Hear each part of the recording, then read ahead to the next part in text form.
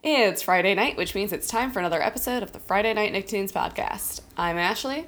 And I'm Casey. Last time we covered Danny Phantom with Allie the writer, our longtime listener. We had a ton of fun doing that one. Yeah, thanks so much again, Allie, for joining us. We also put out our weekly Twitter poll asking which one of Danny Phantom's powers would you want to have? Walking through walls, flying, or being invisible? And flying won with 46% of the vote. Being invisible was pretty close behind with 39%, and walking through walls only got 15%. Which, I guess that's kind of fair. Like, how often would walking through walls alone be that useful? Right. And I mean, I didn't need to pick being invisible because I'm already invisible to the rest of society. I mean, I wish. Thought I'd throw in my angsty teen for the Danny Phantom theme. But being invisible, I feel like it could have its perks, right? Like, you could do some eavesdropping and stuff. You could, I don't know, you could avoid people. Like, there's definitely things there. I went with flying just because I think that would be so freaking cool. Yeah, as did I, because it's flying, Don't need a ton of justification for that. But this one was closer than I thought it would be. Although 15% of people picking walk through walls are really boring, no offense. Yeah, I mean... if anybody has a more exciting use case that I'm forgetting about, feel free to let me know that I'm wrong. But I can't think of what would be super thrilling about walking through walls, right? Like, I don't have to open this door to get into the next room. Like, I don't know. You could go through Zelda dungeons really quickly, I guess. I guess if you're... Does it go into video games as well? Probably not, but if you were in a Zelda game... not Channel Chasers, that Fairly OddParents video game episode style, then, actually, I think the episode we watched the video game one, Danny could use his ghost powers in the game, couldn't he? Oh, that's right. Yeah, that's right. Or did he, ghost into the game or something? I don't remember the details. Anyway. Yeah, I barely remember that one. Wow, that's a deep cut. Well, this week we've got one of the greatest Spongebob episodes of all time, I think by any measure, Chocolate with Nuts. We had so much fun watching this one. It's even better than I remember it, so buckle in, folks. Strap in. I could not believe that we hadn't watched this one yet, honestly. When Casey suggested it, I was like, there's no way we haven't covered it. But we haven't. It's one of the greats. I'm so pumped. Also, be sure to follow us on Twitter at FNN_podcast and Facebook, facebook.com/FNN podcast, and review us on Apple Podcasts so others can find the show. Also, be sure to check out our YouTube page, still relatively fresh. We always like to get some people's comments, feedback there too. Alright guys, thank you so much for tuning in. Now let's get started. From the Nicktoon Animation Studio in Hollywood.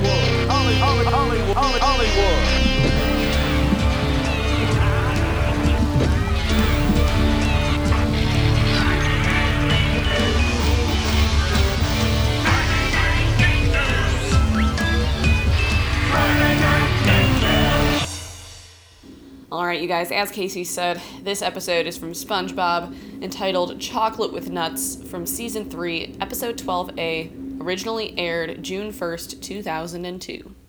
And in this one, SpongeBob and Patrick sell chocolate bars in a sort of get-rich-quick scheme, and they are stalked by an apparent lunatic, and they keep running into the same guy who keeps trying to swindle them. And we've got a few other little side plots too, but it's mostly a very quick, economic, simple episode that works extremely well in my opinion. Yeah, it's beautiful. It really is. I just love everything about it.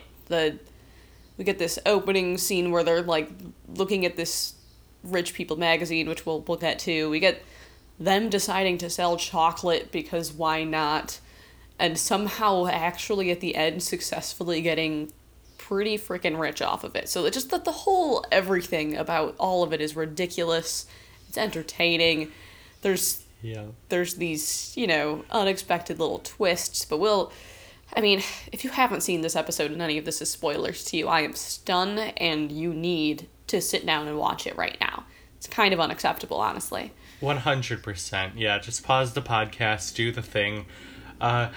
Speaking of ridiculous moments, we start right at the top with the mailman arriving at SpongeBob's house, and he opens the mailbox, and SpongeBob has, like, forced himself into the mailbox, and he pops out with this really excited face, and the mailman rightfully screams.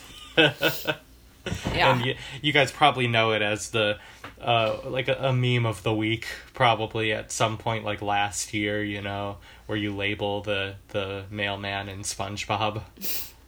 I think SpongeBob just says something like, "Oh, see you later then." Like, he just is so oblivious to how horrifying that is, right? Like, to opening up a mailbox and just seeing a living being there. What a great way to start the episode. It really tells us what kind of episode it's going to be.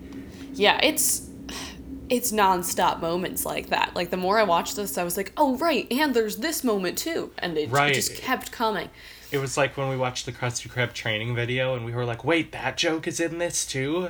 Yes, and it's one of those. It's one of the golds. But them reading Fancy Living Digest is just beautiful. So it's actually supposed to be in Squidward's mail, but because of the whole mailman thing, right, we have this great setup. And they're just looking, it's literally just like a rich people magazine. It's just a magazine to look at the way rich people live their lives and, you know, presumably kind of just feel jealous. So it's probably not a very healthy magazine to have, to be honest with you. But they're looking through, and this is where one of Casey's favorite lines comes up. Yeah. If you wanna throw that one down. Well, first they're flipping through the pages, and they're like, this guy's so rich, he has a swimming pool in his swimming pool, and it's just like a floating kiddie pool in his backyard built-in pool, which I thought was really funny because that's like not fancy at all. That's kind of trashy. Yeah. I mean, having a pool is great, but like putting a kiddie pool in it doesn't make you fancier. Yeah, it's just kind of unnecessary, but right. It's still a funny concept. It sure is. You know, he has a pretty nice swimming pool too, so it's like this super it looks nice, great, yeah. really classy spot, and then like this little inflatable pool on the inside. And actually, we don't know that that's what the picture was bragging about, too. Like, that's just Patrick and SpongeBob's interpretation. And we know it could be wrong, because on the next page, Patrick goes, this guy's got shoes. Which, you know, once you've got shoes, guys, you've got it made. That's you know, true. If you got shoes on your feet, then you're basically the richest person in town. No, it's so good. Does Patrick just think that SpongeBob is so much more wealthy than him?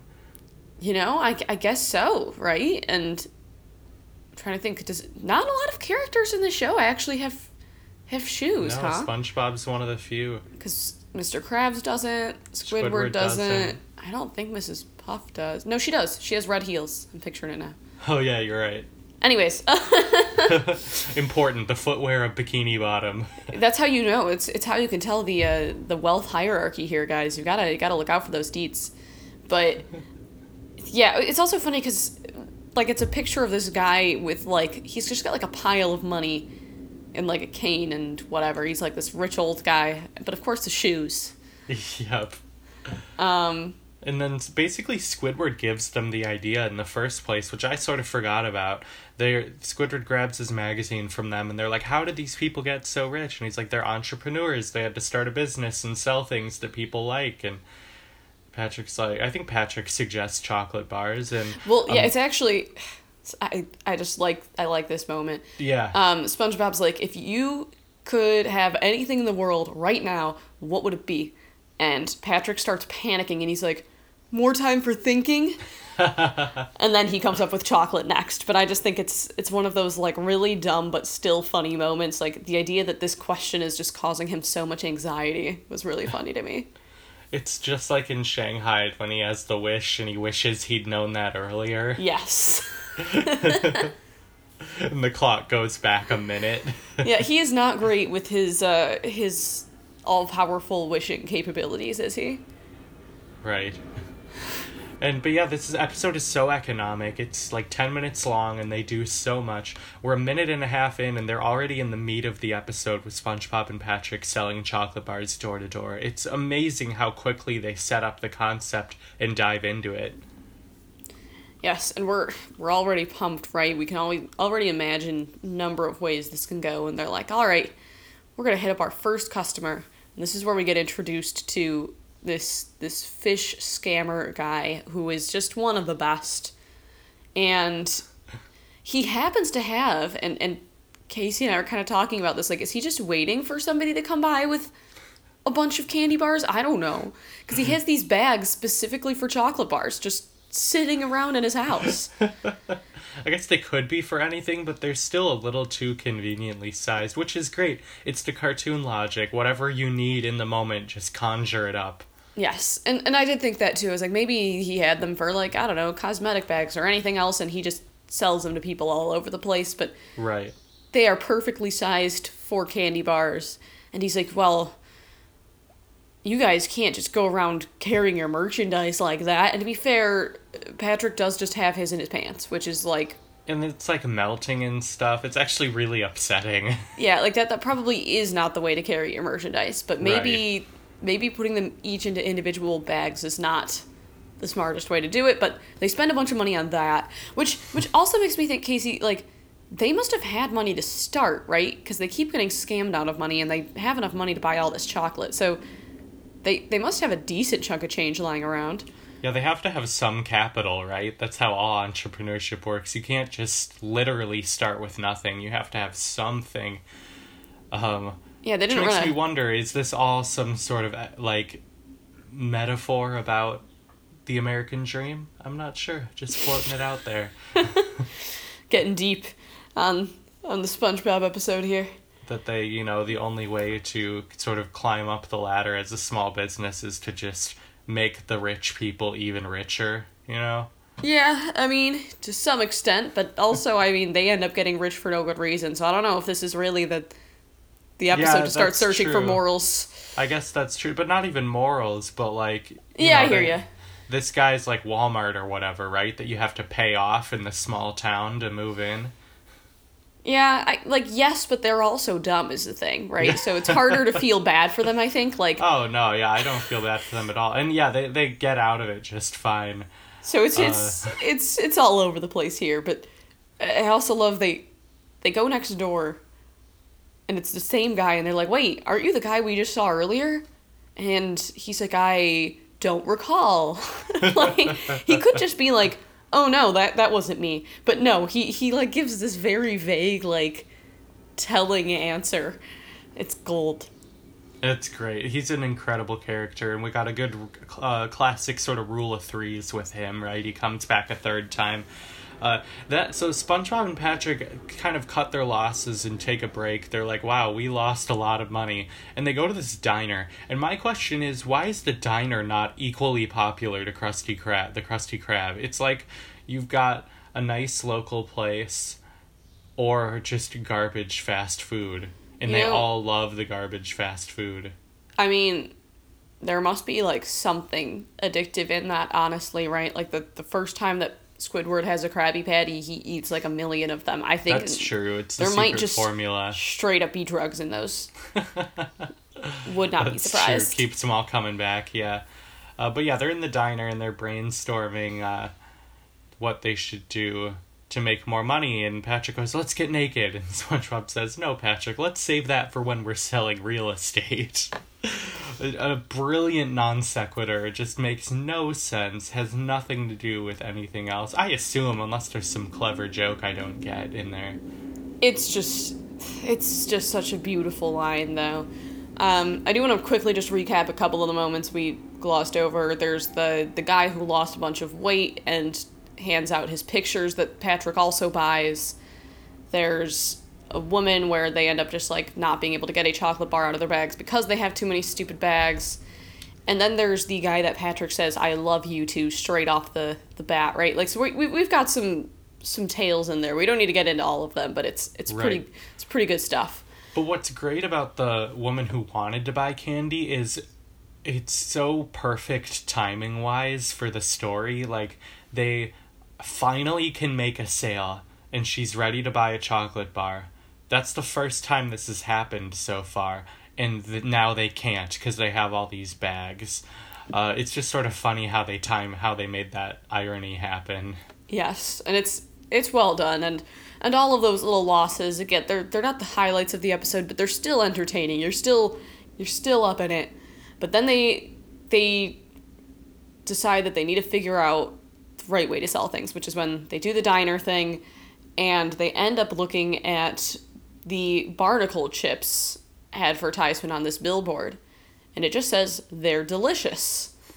And then we get this classic weird, like, gross but not exactly clear line where SpongeBob's like, they are absolutely not delicious, and Patrick responds with, not the way I use them.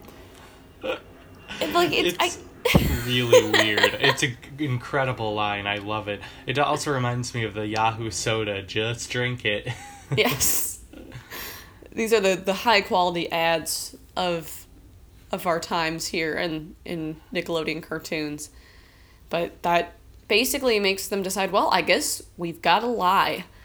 And we get this just lovely chain of events here. I actually can't remember, because it doesn't super matter, does the quick montage happen before or after the old women? I don't remember the order. It doesn't really matter. Both things happen and both things are beautiful. Yes. I'll start off with the old women. I think they're first.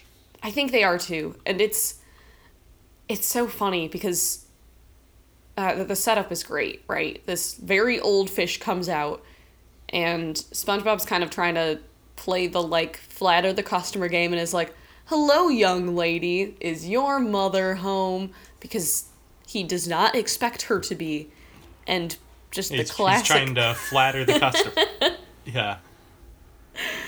And then we get this ridiculously old skeleton-looking thing that just gets rolled up, and it is the grossest thing. It's disturbing to look at.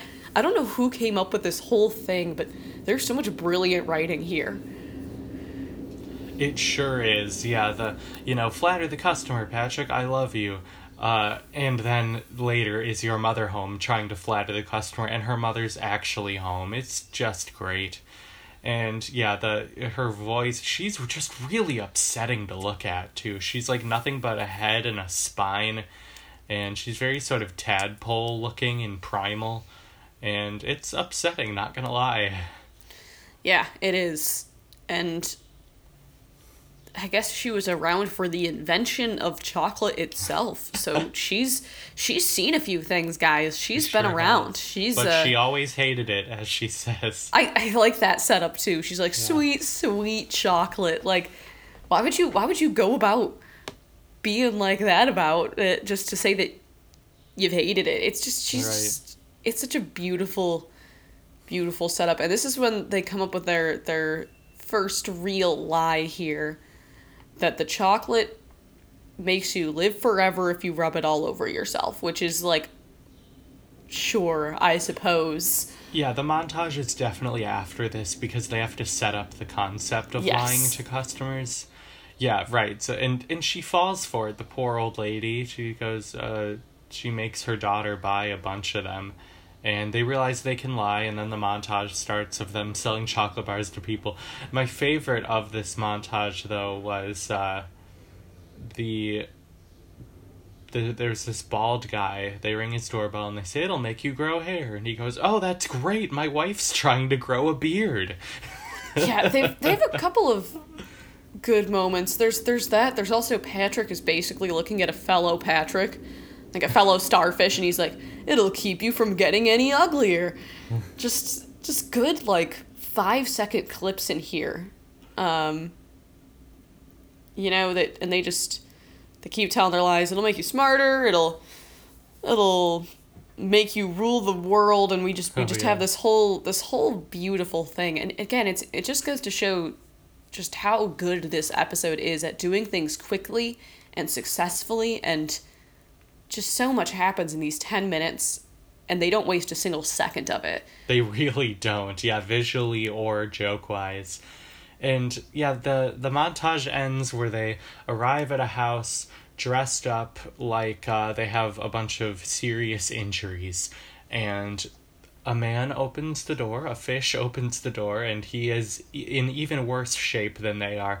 It's so obviously the guy from before, our Rule of Threes guy, but he convinces SpongeBob and Patrick that he, like, brings them to tears with this monologue, you know, the classic, I was born with glass bones and paper skin. What is it? Every morning I break my arms, and every afternoon I break my legs. Yep. And then at night, it's like his heart attacks put him to sleep. Yeah, I lay awake in agony until my heart. It's beautiful just little speech. Yeah. And there's this beautiful violin going on in the background. Just this tragic tale of his life. It's so good. It's good stuff. And then we find out at the end that the entire thing was just a suit. Like, it's even the same color as him, the skin. So I thought it was just him in an absurd costume. But after they leave and he suckers them into buying a ton of his stuff, it's chocolate, right? Yeah. Well, it's conveniently chocolate, actually, right? For the next upcoming moment. That's true, It's good because they were starting to have fewer chocolate bars, but then they end up getting a nice influx of chocolate here, which is what leads to their inevitable fortune, guys. Just buy a bunch of chocolate. Always pans out. And it tracks because maybe he saw they were selling chocolate and was like, I'll bet I can get them to buy chocolate from me, you know? And then he buys a bunch of chocolate and then sells it back to them for more. And it works, right? So it sure does. It works for everyone, though. And they get these giant crates filled with chocolate bars. They're about to give up on everything. We haven't even talked about the screaming guy yet, because we see him 4 times. They ring a doorbell, and I think he's actually the very normal. first one, technically. Yeah, he is. And he seems perfectly normal, and they said, would you like to buy some chocolate? And he starts, you all know it, he starts shrieking chocolate, and they see him one more time chasing them. Then they hear him again, just a faint echo, and then they run. They're terrified of this guy. And, oh yeah, but the con man unzips this entire suit, and the whole thing was just an elaborate suit, which is kind of hilarious. Yeah, it's just like, of course he would, and it's just fun that also, like, he happens to have this whole setup as they're going to act like they're sick, right? It's just so beautiful, everything about it. Just con man who's just terrible but wonderful all the same. He's one of those one-off sort of random episode SpongeBob characters that you love to have around.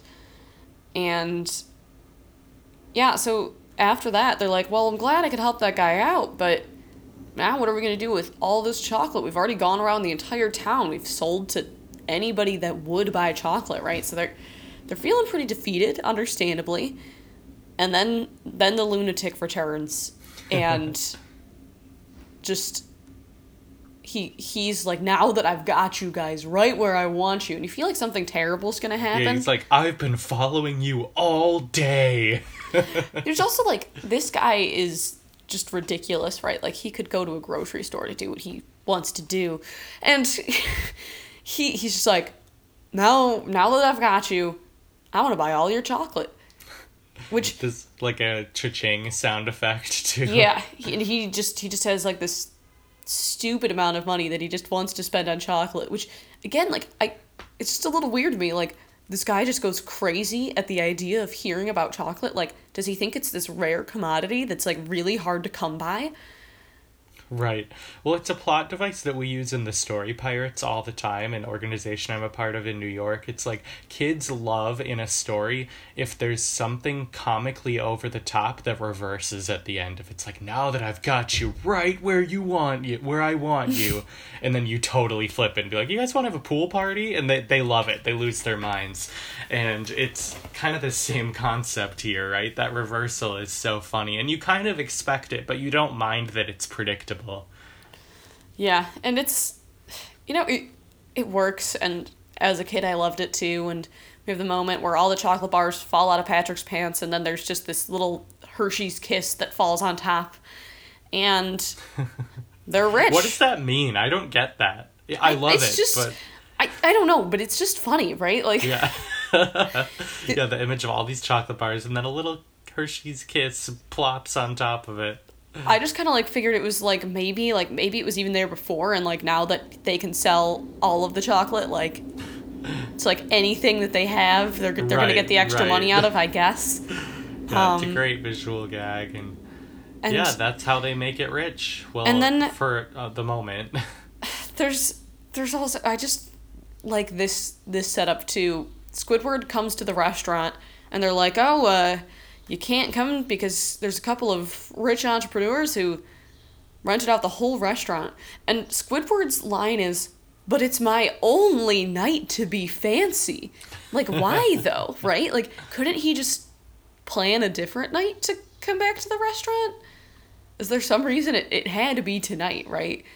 But it's convenient. Again, it's one of those, everything works out just how it should, right? It's convenient that Squidward wants to go to this restaurant, which happens to be the one that SpongeBob and Patrick rented out, which happens to be the day that they got all the money, so on and so forth.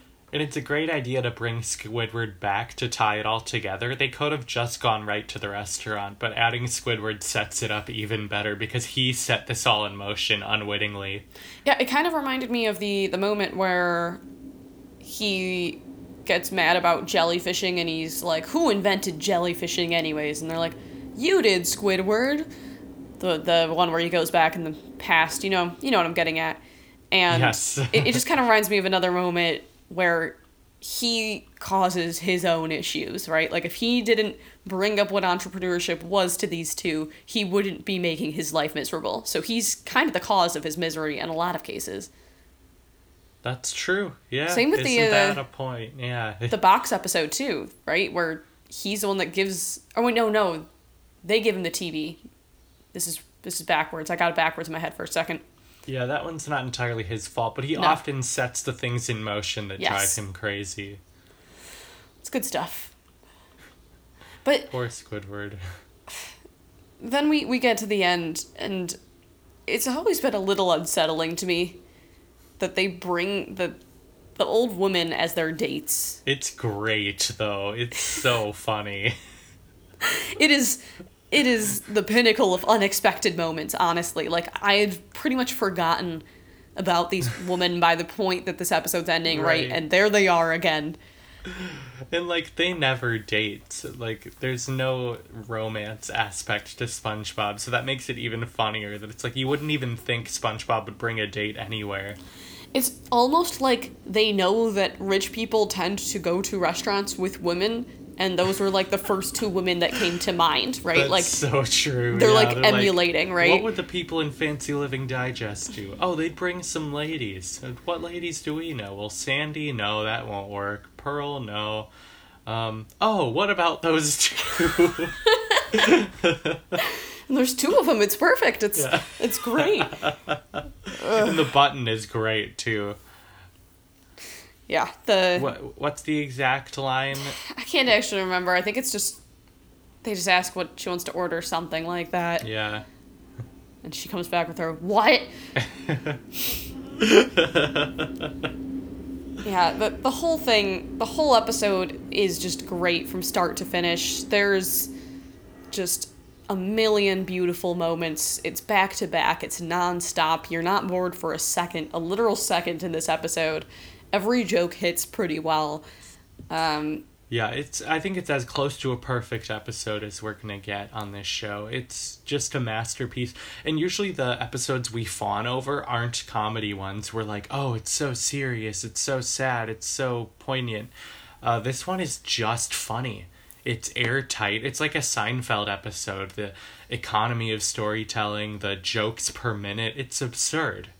And it's done so well. The concept in itself is great, right? Yes. Like, they're selling chocolate bars. It's already going well. Like, the very first plot point, you're already like, this can only go a number of horrible ways. And I also just think that the ways they fail are interesting, right? It's not super obvious. Just a lot of good stuff going on here.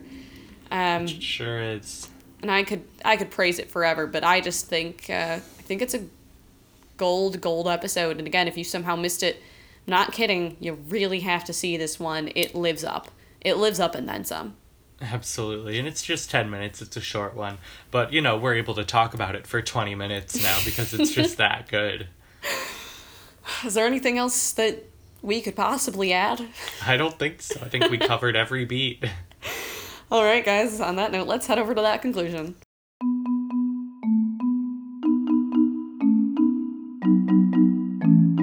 All right, guys, our Twitter poll for this week is, which would you rather have? A swimming pool inside your swimming pool or shoes?